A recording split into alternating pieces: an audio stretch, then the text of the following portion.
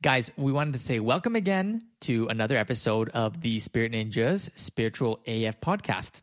Yeah, we're excited that you're here because we have an amazing guest, and I'm so excited to connect with her. Her name is Nick Starr.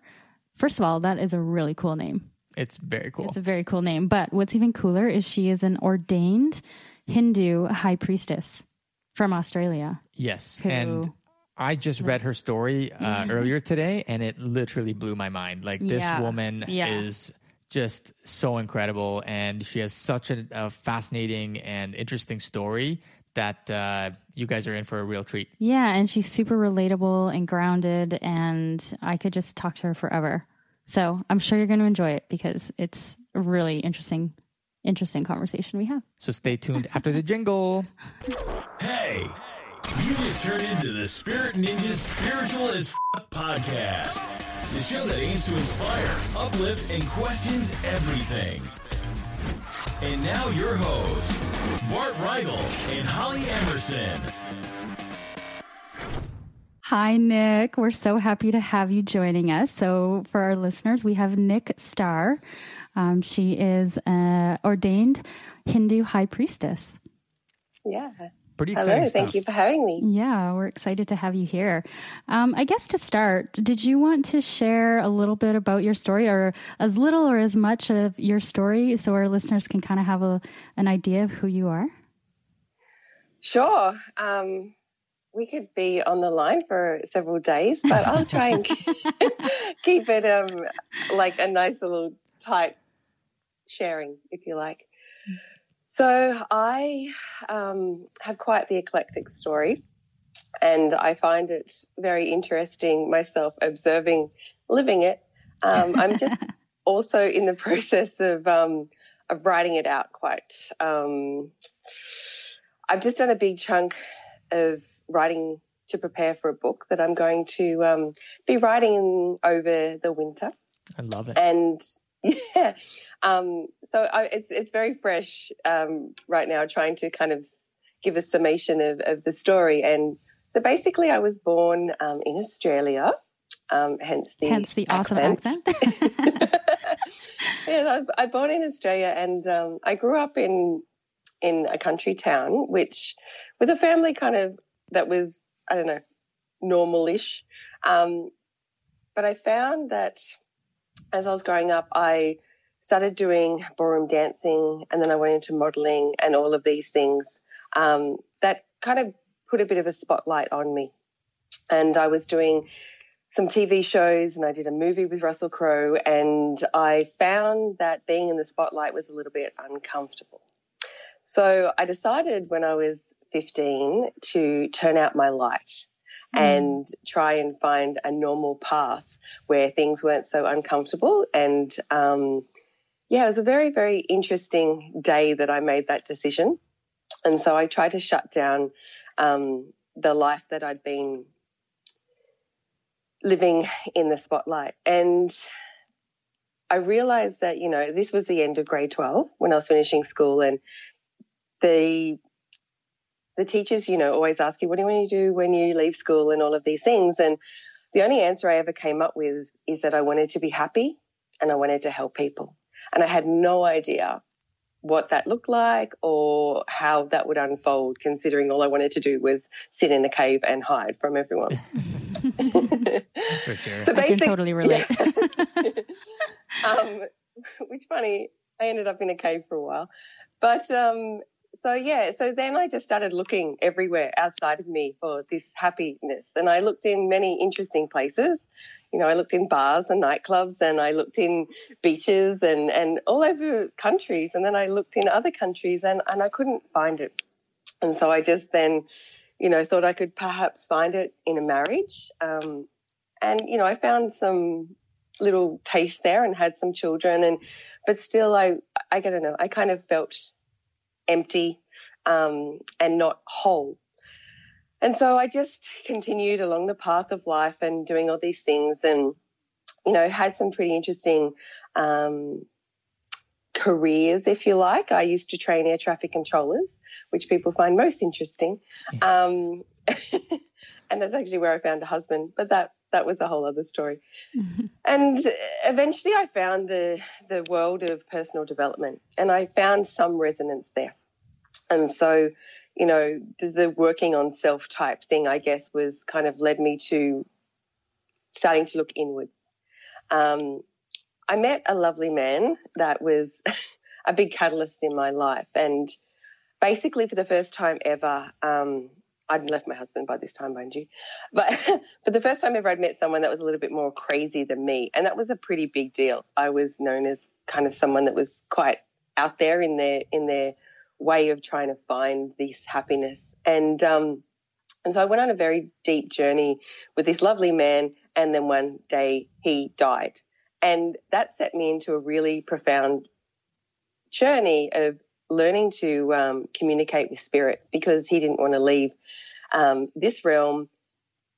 And I just realized that, that life really is very precious, and I can't just plod along anymore.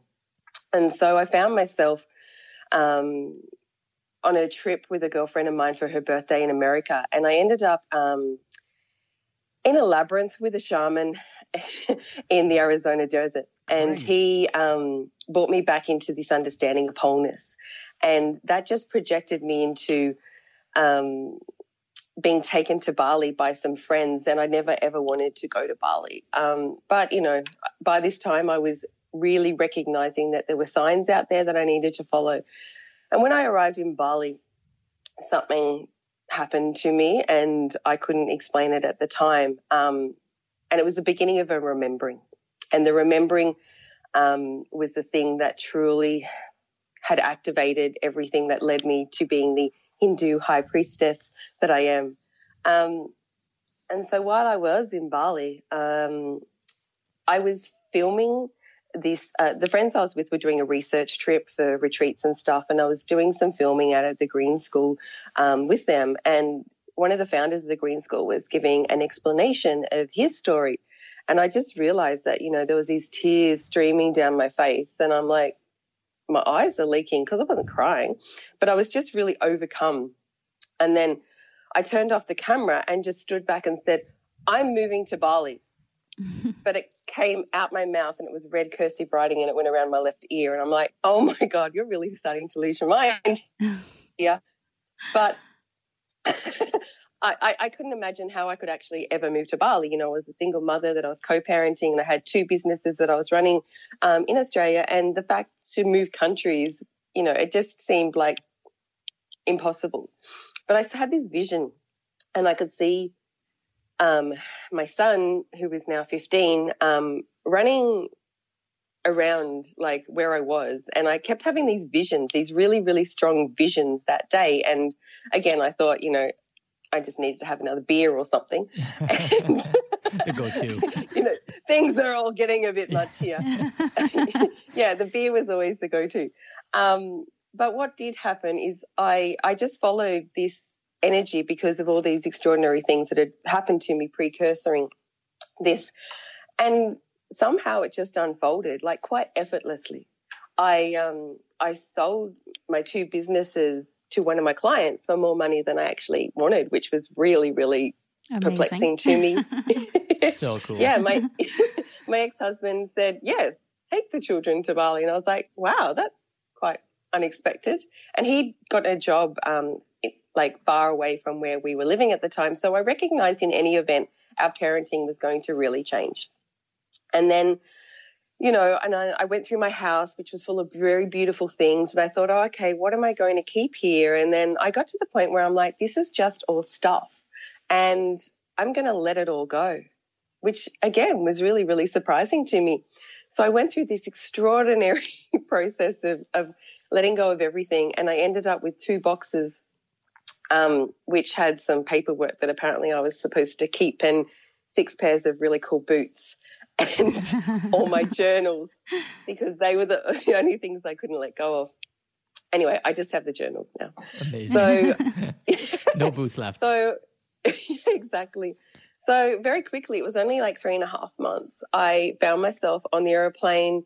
My ex-husband decided that he needed to keep the children while I set up over there, and they would spend a whole school term with him, which I thought was a little bit challenging, but it made sense to me at the time. I was on the plane to Bali, and I sat there and I said to myself, "What are you doing?" And I went, because I hadn't actually allowed myself to think this, because every time I tried to think that, I would go into some sort of meltdown, panic attack. Oh my gosh, yes. Totally know that feeling. We know all about that as well. Yeah, exactly. And so I'm on the plane going, "No, like, seriously, what are you doing?" And I'm like, "I don't know." And I'm like, "No, seriously, what are you doing?" And I'm like, "I have no clue and no idea what I'm doing. All I know is that this is the only thing that has ever felt right to me, ever." And I'm like, "Okay, gin and tonic, please." And I just went, "Okay, well, let's just keep going." And so I got off the plane, and again, I was overwhelmed with this intensity that I couldn't understand at the time. And I went and stayed in a hotel for a few days and just landed, and that was really, really intense because I went into a state of exhaustion because it was just such a huge thing. And very quickly, I don't know, within about 10 days or so, I met a woman who took me to a ceremony. And that's when kind of things started stacking up and making more sense. And I came into a temple with a whole heap of local people that didn't speak the language, and I felt home for the first time in my life. And I really didn't understand that, but I didn't care. And so I would show up there every week and just sit.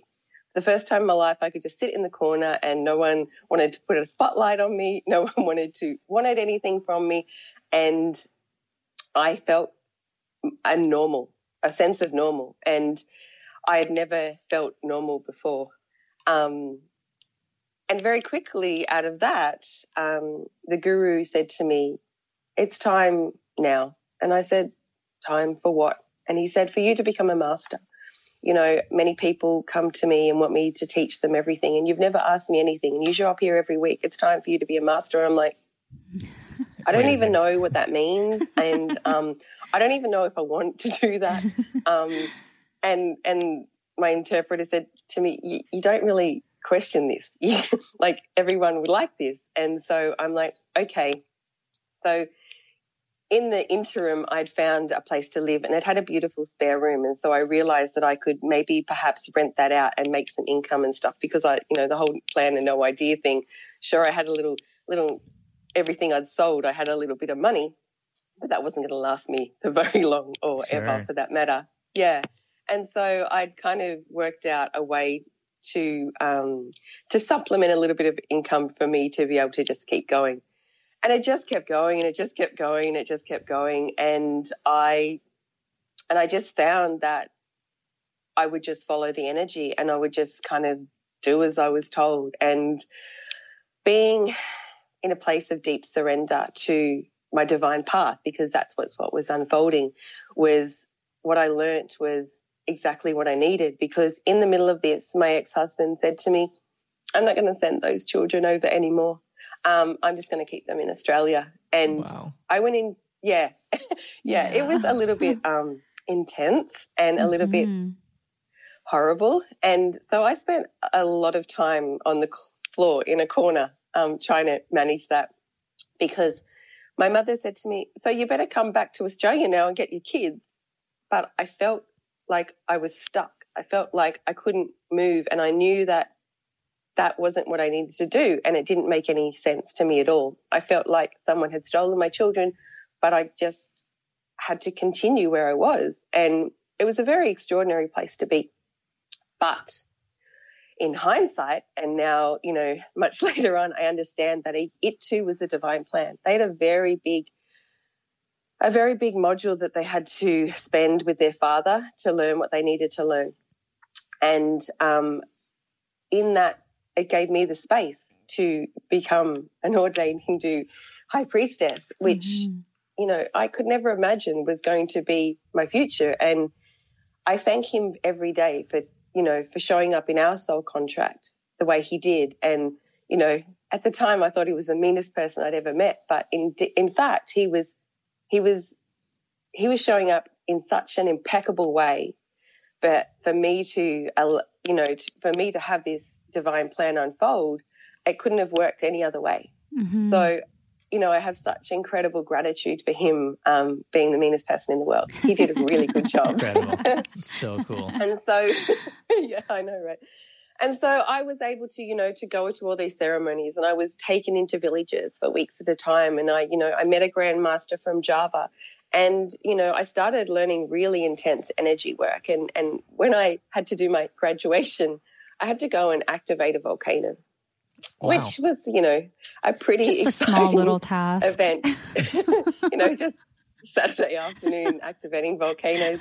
Basically, you know, there wasn't any kind of lava spurting out or anything, but I had to create the energy to allow the to basically for the steam to arise. Wow. And fortunately I managed to do that, so I got my little graduation. Wow. How cool. I've never heard of that before. That is really cool. Yeah, so I mean, you know, I had all these extraordinary experiences which felt very normal to me, because everything else, you know, had never felt normal. And I don't know, like, it was living it at the time, like, you don't think about how extraordinary it is, because it's also really, really hard trying to find the balance between, you know, making money to be able to go and see children as often as possible, and feeding yourself while, you know, being dribbling messes in villages, trying to understand what's going on with you was a really difficult time, and it allowed me to, you know, to mature to a place to be able to handle these things, and it was that through that sort of like emotional maturity that I became the energy that, you know, gets called upon to become a high priestess. And I didn't kind of understand that at the time either. So basically how I created like a business around this like journey was, you know, I'd post sort of like bits and pieces on Facebook, and people would say to me, "Oh my God, that's amazing." And I'm like, "Yeah, I guess." And people were like, "Oh my God, I'd love to spend a day with you." And so I had this vision of people coming and spending a day with me or days with me. And I started then basically running retreats, and I would take them through like some fun stuff I did. And in those early days, I kind of just felt like a guide, like a friend, come hang out with me, and you know, tour guide. But they started wanting to know, like, ask me questions and ask advice. And I'm like, yeah, right. I've got like 8 people with me that are going through really intense processes. I probably should support them in this and not just be their little friend. And so again, it was just naturally called upon me to continue to step up and step into these roles. So, you know, there was no goals of attainment ever that I had within me. There was no, you know, trajectory or plan, and there certainly was never a textbook or book that was given to me on how to be a Hindu priestess. That never happened. Mm-hmm. Yeah, so it just unfolded, and it continued to unfold. And, you know, so I originally started off with as a master, and then converted to Hinduism, and then got taken into the role of Manku, which is basically a priest. And from Manku, I became priestess. And then just in June of this year, I got taken into high priestess. And like I said, we could talk about this for days and days and days and days. So that's like kind of a little snippet for you, if you like. Yeah, I encourage everybody listening to this to go check out nickstarr.com and read your story. I read it earlier today, and it just blew my mind. Yeah. Like, yeah, wow, right. Exactly. That's it. There were so many wow moments. Like, how did she deal with this? Like, how has this actually happened? It was crazy, just crazy. Like, everything that you've been through in your life is just incredible. Yeah, the whole surrender. And that's a great thing, because I have written so much about it in the Her Story on my website, and I'm really glad that you got a chance to read that, because it kind of impacts people that read it.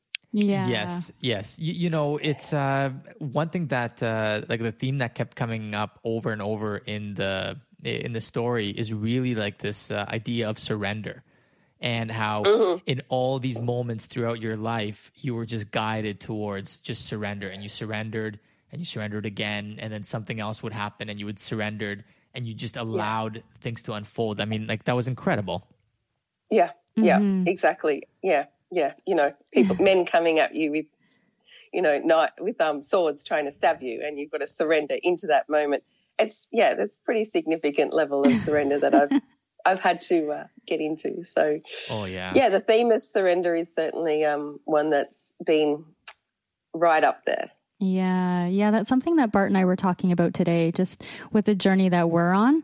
And I was saying to him, I was like, wow, I feel like we keep learning this process of surrender over and over again, because every now and then it's like the monkey mind or the ego steps in and questions what you're doing, and then you have to learn to just stop and follow the breadcrumbs from the universe.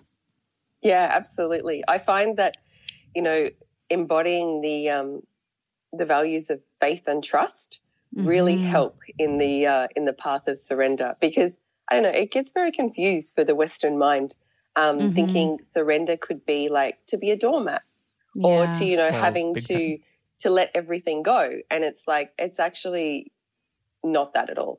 It's nothing like that. It's a very brave soul that is willing to go into a state of surrender. And it's certainly not, stepping into the state of being, giving up. It's certainly not giving up. And that's kind of a confusion I find, that people, like, when I say, come on, you just need to surrender, and they're like, I don't understand what you're saying at all. That means give up? I'm like, no, it doesn't mean. It means be brave. So, Yeah, I like what you said there, because, when I think about, what was surrender when I was a little kid, it was like, I guess, the first times when I'm thinking about it now, it's like you're playing a game in gym class, and it's like, do you surrender to the other team? And it's like a giving up kind of. You're giving up the victory. Yeah. Yes, exactly. I just had a vision of like cowboys and Indians. Yeah, totally. Hands up. I surrender. And it is, it's like to give up. And, who's going to surrender first? And it's, I don't know, like most English words, there's such many different connotations and stuff. And it's just one's perception of what it means. Mm-hmm. Yeah, it's incredible. And something that I think we all need to be mindful of is that there is this greater plan. If you do surrender and you just allow your life to unfold the way it's supposed to, and you just follow those breadcrumbs, that you're actually led towards your highest goal, your highest potential, whatever that is for you. But that is scary. Like, for most people, I would say that maybe for everybody, that is a scary thing. Yeah. Like if you knew how scary it was going to be before you left Bali, would you have done it? Like if you know. Totally. Yeah, absolutely. Because I was done. Like I was at that point. Like I was like, I'd actually been several months beforehand through an elaborate process of working out the most efficient and least impactful way of suiciding, right? Because I was like, I just can't do this anymore. This is just all too much. And so I was like, and like you get to a point where it's either, which way am I going to give up? And so it was like I was up for anything that could like help me shift from, I got to a point where, I was so sick and tired of being sick and tired. I was like, what are you going to, like, bring it on? And that's the whole premise of my life. It's always been like, bring it on. And so they're like, right, bring it on. We'll show you. Yeah. I don't know. It gets to a point where it's a relief though. Like I was relieved that things unfold. I to understand the unfolding. I don't know. Like I've always been a devil. When I was going through the whole process of what am I going to do when I grow up besides be happy, is I thought about being a stunt woman, because I've always been like lived on the edge a lot. Sure, yeah, that's amazing. I used to ride motorbikes and do high speed, water skiing and all sorts of like really daredevilish stuff, and always had a very brave part inside me.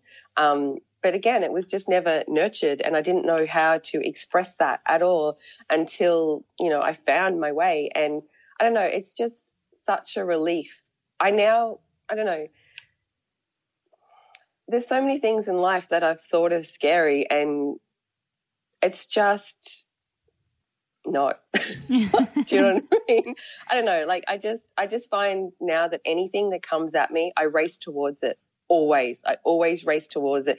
And the more it looks scary or I feel uncomfortable, the more I know I need to race towards it. Because I've had so much, I have so much evidence that this is my highest good and is that divine plan unfolding. And, I just need to get out of my own way. And I do. I run towards everything, no matter what. And it's easier. It's so much easier than to be scared. It's so much easier than to be like in anxiety or depressed or like not knowing what to do.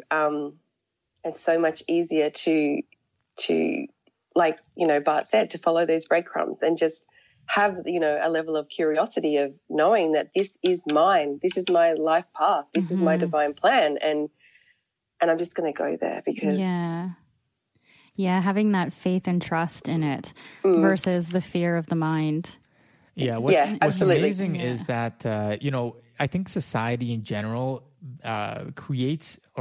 society has created this world where, everybody's in this pressure cooker. There's all these expectations that we're supposed to be a certain way, that we're supposed to succeed a certain way, in the external world. And it creates this world of pain where people en masse are suffering so much. The case of anxiety are like crazy through the roof. People are like over half of the American population now is on antidepressants of some kind. Like this is craziness, but it's, we've said this before on this show is, the pain and suffering pushes until the vision pulls. Yeah. Right. So you reach a point where you're done with the suffering. You can't take it anymore. Yeah. And then all of a sudden you reach a breaking point and then you can create life from a very different place. And that sounds like, you've done over and over in your life. It's pretty incredible. Yeah. Absolutely. And the other thing is, especially so many people I work with, that have either been on antidepressants or are on antidepressants. I get it. I understand. Like I had postnatal depression with my daughter. I was on antidepressants. And there was another episode about 4 years after that, I was medicated again. So I know all about it. It's really good having the experience. And it blocks you. They're blockers. They block your connection and they make you numb so that you can exist and function. And, that can be quite helpful if you're in a really bad state. And, like, I totally get that because that really helped me until I was like, I can't feel anything, like nothing. Like I'm kind of bored because I can't have joy and I actually don't have sorrow. I've got nothing. And so what I do know is that when anybody's trying to have a deep connection and connect with their higher truth, connect with, divine source energy, connect with, their divine plan, it's very, very difficult when you're highly medicated. Well, isn't most of people's lives medicated in some form? Like I'm not talking about just, antidepressants, but, we reach for that glass of wine or, we roll a joint, which can be helpful in some cases, but other times we use it as a distraction or, we put on the TV and we watch 4 hours of TV straight and all of a sudden you're just numb during that period. Yeah, absolutely. And, that's the whole escapism to get away from it all. The thing I find with the medication though, it's a long term, it does block you. Whereas, the escapism bits and pieces, they kind of give you a fix for 5 minutes, but actually just take you away from your higher self as well.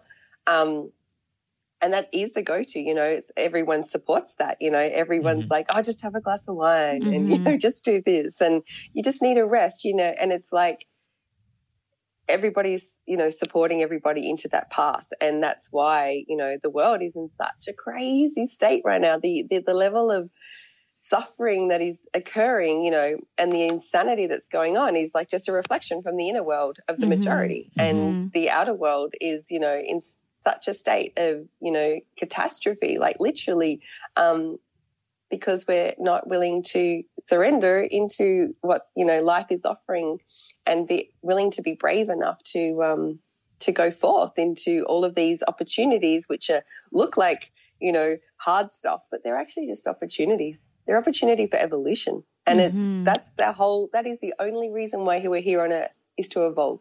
Yes. And we have...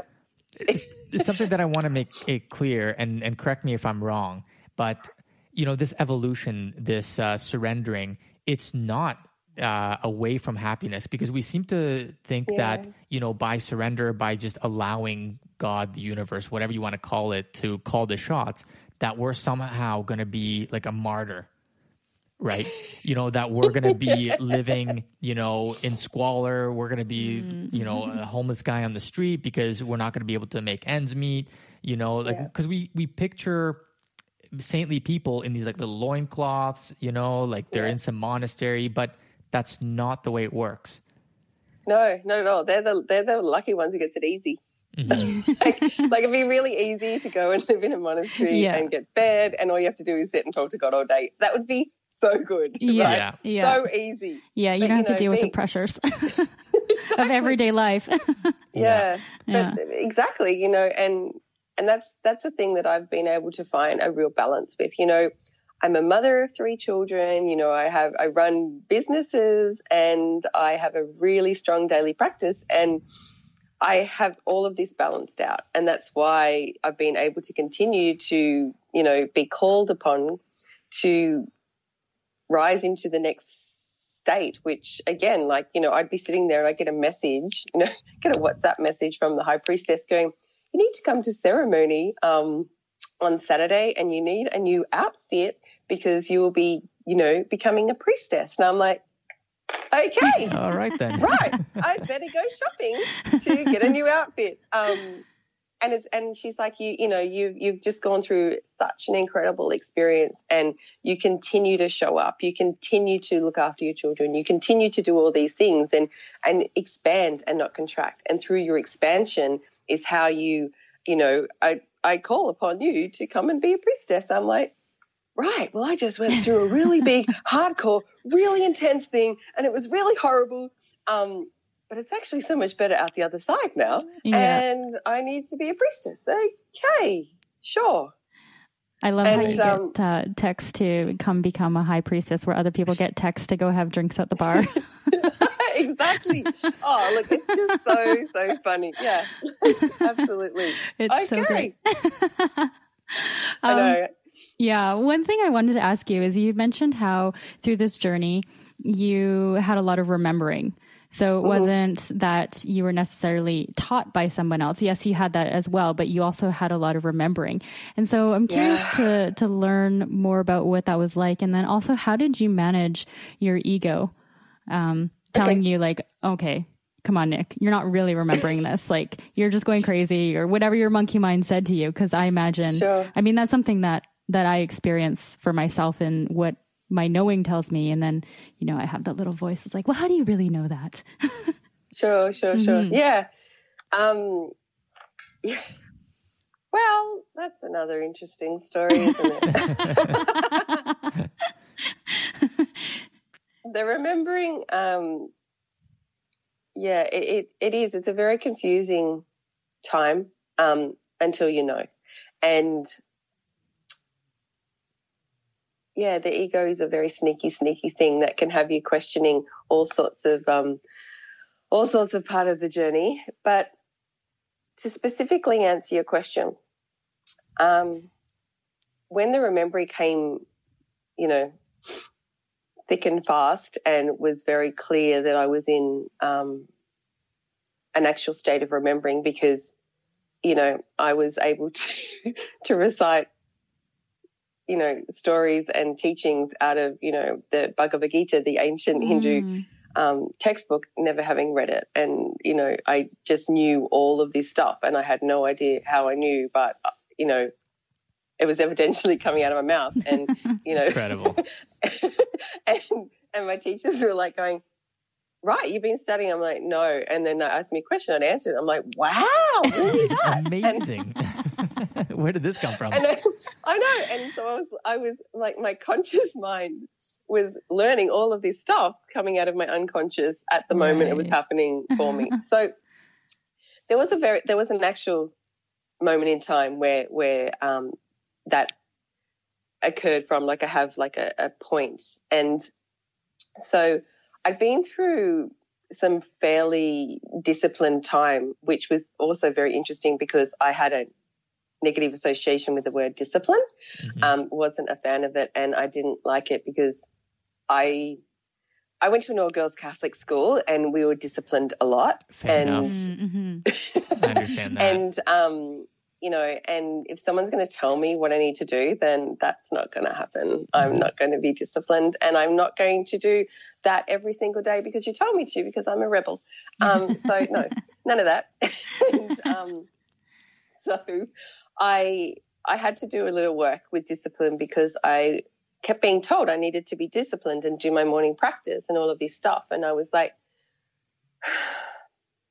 okay, let's just find another word about, you know, me practicing and becoming a master, but not disciplined. I'm not going to do that. Eventually I became great friends with the word discipline, and I now know that discipline leads to freedom, and that's all I've ever wanted in life, is to feel a sense of freedom, because that is beyond happy. We can be happy but not free, and so freedom came when I went through happy. So I've been through I created a very strong discipline for myself, which I used my rebel energy to achieve, because it's the only way it would work, you know, and I would prove them wrong that I wouldn't give up. And I always had this, you know, my mother's voice inside me going, oh, Nicole, you never did it. And so I'm like, right, I'll prove her wrong and I'll prove everybody else wrong. And that's the energy I used to be able to go into discipline. Extraordinary. And so I did. I went into a lot of discipline, and I was doing a lot of refined Kundalini practice, and I was meditating daily, and I was, you know, I was doing a lot of refined practices that had been suggested to me. But I found for me is I gathered all the bits and pieces that work for me and created my own practice, because, again, that's what I need to do to make things work for me. For sure.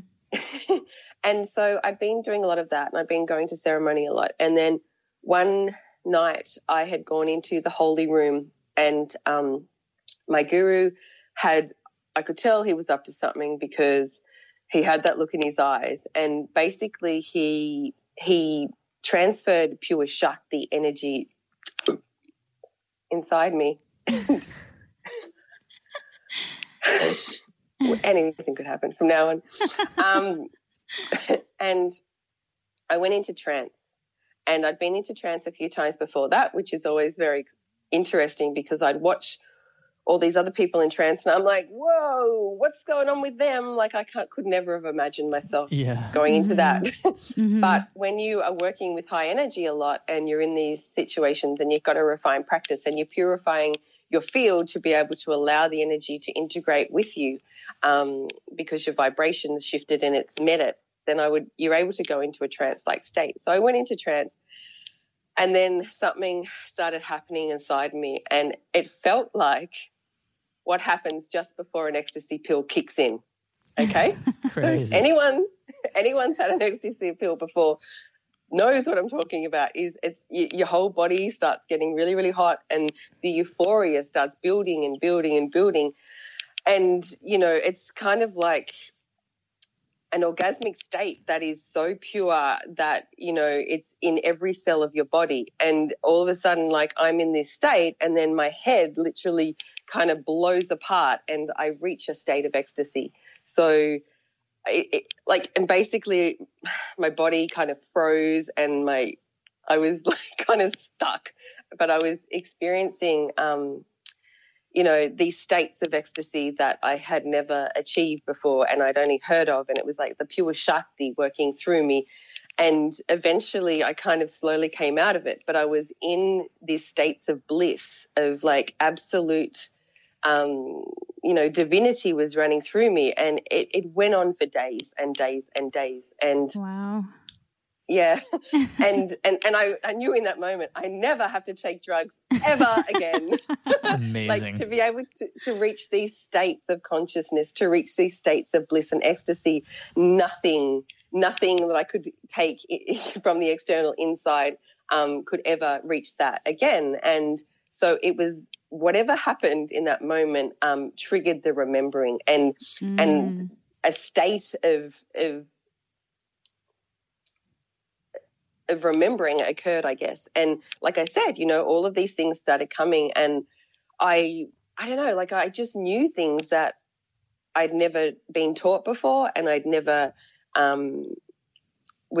I never knew where I got the information from, and I just was able to access as well information. Like I started doing refined third eye practices so I could open my third eye, and I was able to, access like different dimensions and access divine wisdom and all of these things. Like it was very, very easy for me. So there was never a question at the time of my ego going, what are you doing? Because I was just as dumbfounded about what was happening. I was probably like anti-ego at the time, because I'm like, I really don't know what's going on here. I don't know how I know this stuff, and it's kind of tripping me out. And if I allow it to trip me out anymore, then I'll lose my mind. And so I need to keep discipline to keep it together, because there were many times during, my awakening, because it was a very fierce awakening, that I did feel like I was losing my mind. And, there was times for a while that I would, just literally go to the bar and sit there and drink as much booze as I can to try and feel normal,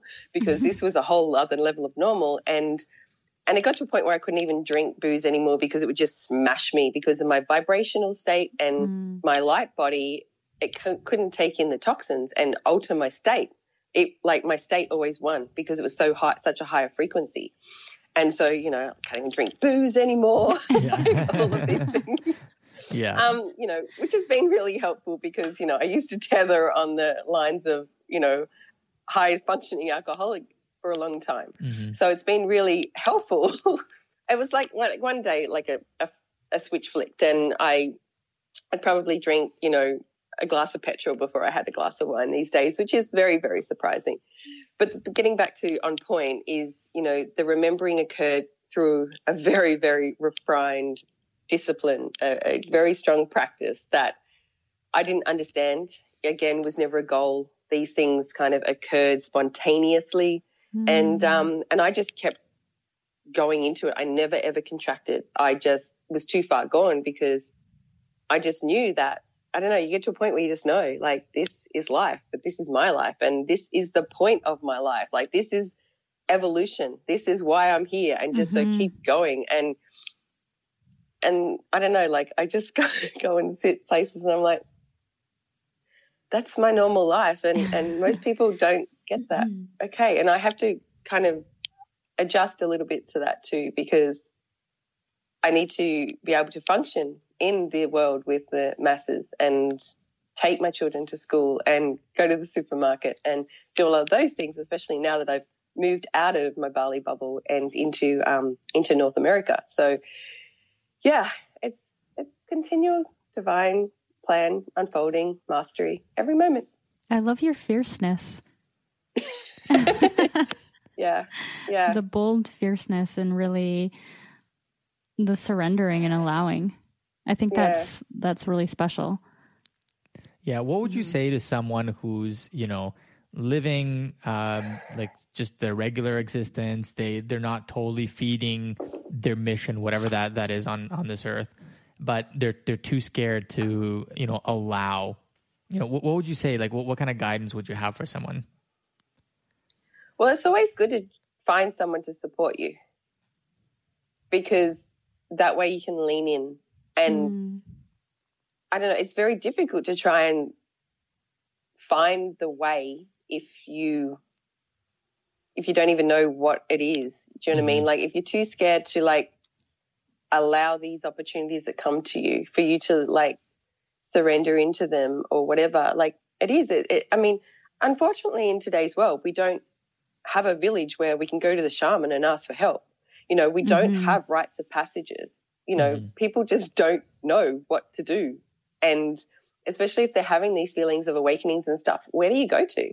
And even if, you had a local priest or something, at the Catholic Church, he probably mightn't be able to help you with, the feelings and emotions that you're having. I don't know. I've always found that finding someone that, you know, you have a resonance to, that you feel a call to, and ask for help.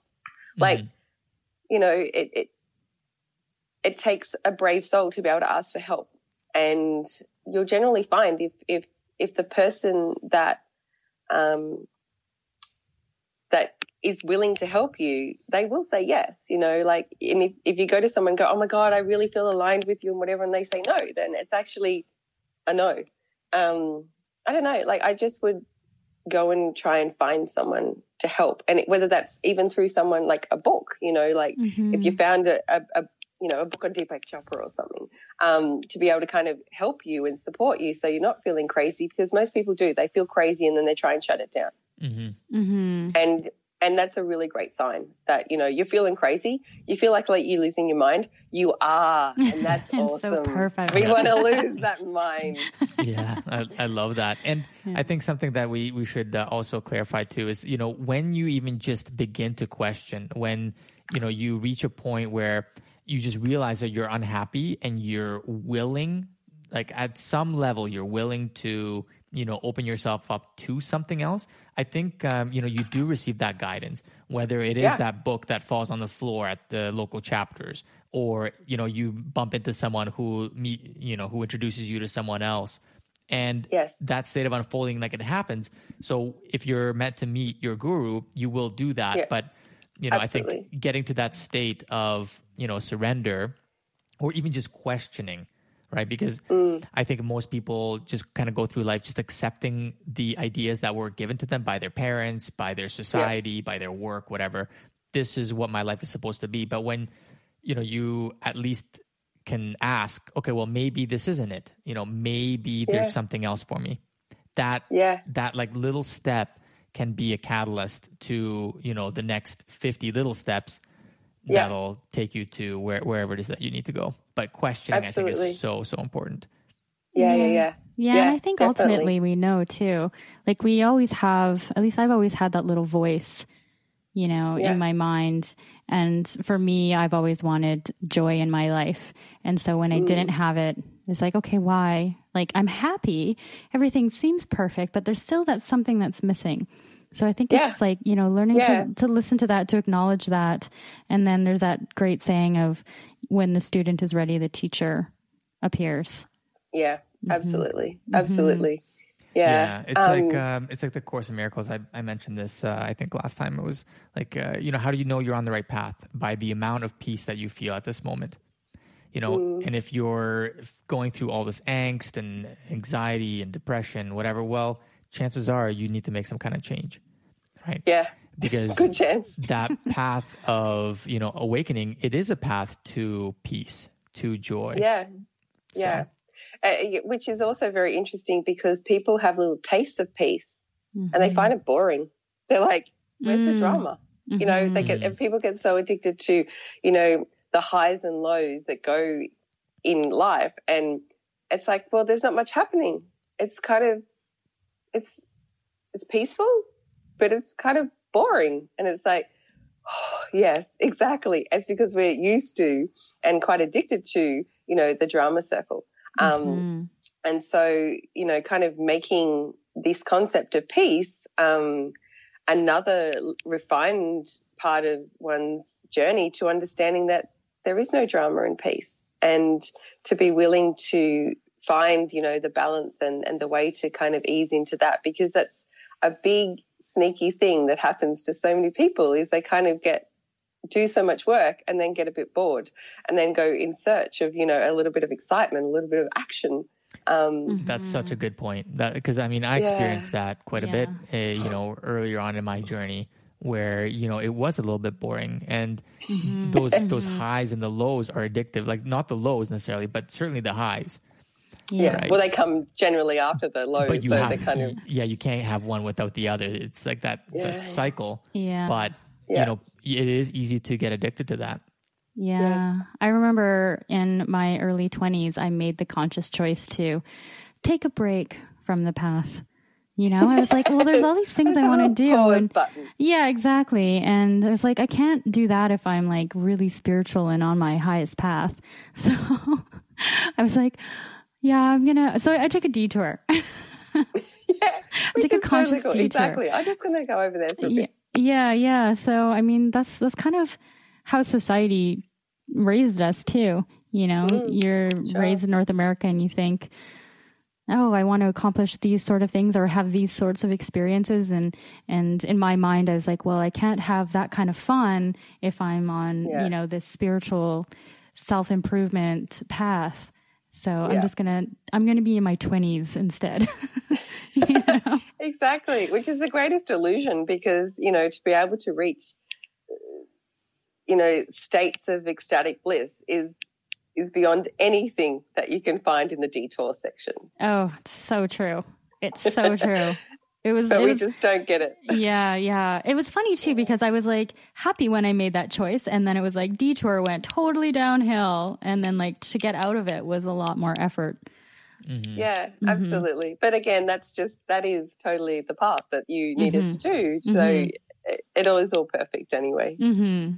Yeah, it is. And so a new project that I noticed on your website that you have is you've just created some new oracle cards, and it's something that you've done with your daughter? Yes, exactly. Amazing. Such an amazing little process, that one. With my daughter. And so again, nothing that I planned. I love it. One of my students painted a picture of me, and quite an animated she's an abstract kind of artist, and she painted this picture of me, and it's just gorgeous. And the day after she gave it to me, I was looking at it and I thought that would be a really cool oracle card. And I was like, that's a weird thought. Like, wait, what? That's a weird thought. Anyway, and so I didn't think about it again. And then when I was unpacking it, when I moved, I opened it up, and again, I saw it as an oracle card, and I'm like, all right, people have asked me for years, that I should do oracle cards and all of this stuff. And I was like, I don't even know how to do that. I don't even know what to do with that. Anyway, and so then I somehow in the magic land of Facebook, there was someone talking about trying to make some oracle cards, and someone gave a link of where you can get just one box made. And, I mean, they're quite expensive, but still I was like, oh, there's a how-to. And so I went and had a little look there, and I don't know, eventually it led me through, the little rabbit warren you take when you click into things, some publishing houses and some print houses. And so I wrote to them and I asked them information, just following the energy. And I just went, okay. And they told me, how you needed to create the files and all of this stuff, and I didn't understand the jargon they were talking about. So I just said to my daughter, who's just finished school and is in between waiting for her uni placements, and I said, do you know how to do this? And she said, I don't, but I have used that program before, because she started a magazine when she was in school, and she said, that's a program we use, so I'll just have a little look. And she's like, yeah, I know how to do that. And I said, oh, okay, well, all right, I'll get back to you. And then I thought, well, maybe I could get her to create the artwork, because I'm not going to create the artwork. Anyway, so I gave her an example of a card, which was the card of the painting, and she made it into the flat file format that needed for the publishing house. And then I sent it to them, and they're like, yes, that's correct. And I'm like, okay, and they gave me the prices and everything, and I'm like, okay, I've got all the information. I can do this. And so I was like, okay, we'll just keep going. And so then I found some different images and stuff which I was going to use as my base, and I was going to get her to do stuff to it, digital artwork to it. But instead, I started playing with it, and I started bringing in ceremony. I started doing my thing. I, would open up my Svadhisthana chakra, and the creativity started flowing, and I have incense burning, and all of a sudden I was creating all this digital artwork. So cool. And the deity or the energy of the card was coming through, and I was going into process and all of this stuff, and then I was sending it to her, and she was changing the format. And then she started giving me all of this feedback, and then all of a sudden we're in this co-creation together. And I was like, okay. And when I started writing the wisdom book, it was just mind-blowing, like what was coming through then. Because I just thought, I'd write, Shiva is a deity, But no, that's not what happened. It was a full-blown process. And interestingly, I was having trouble with the fonts. And I'm like, Ruby, daughter, you need to help me with these fonts. And she's like, no, Mum, you have to do it. And I'm like, oh, my God, if only Douglas was here to help me. Douglas is my ex that died, and he's a creative director. And so next minute I know I'm in ceremony, in comes, Douglas, and he's showing me the fonts that I need to use for it. And so I've got like dead exes, daughters, and all sorts in this creative project, and the most amazing, profound oracle cards were birthed. And, so that's how we came about that little new product. I love it. And if people are interested in that, where do they go and find those? It's actually on the very front page of my website right now. So it's as soon as you open my website, it's right there. Which is nickstarr.com. So NIKSTARR.com. Yeah. We'll put it in the link below and on our website as well, so people can find you. That is very cool. I have to check them out. I know that you had created them, and I have to go poking around. And you also have Malice. I do. I love them. I'm like, I want to buy everything. I do. So also on that website, there's a store. So in the spirit store, you'll find lots of different little things. The cards are in there as well. But I have the malas, and I also have different sacred geometry. And my phone keeps telling me it's going to run out of battery. Oh no. Yeah, well, okay. Yeah. We're getting close to an hour as it is, so we can always okay, great. Call it here. But Nick, we just wanted to say thank you so much for being here and sharing your story with our audience. I think so many people will resonate with just this idea of surrender and just trusting that process, because I think something that we all need so much is just the ability to trust, to let go. Yeah. Have faith. Absolutely. Mm-hmm. So that's super cool. Yeah, and I think that the good thing that people find, a lot of people come to me and they're like, you're so relatable. You're not this big, man with a big beard on the side of a mountain. I feel sometimes that you're telling my story.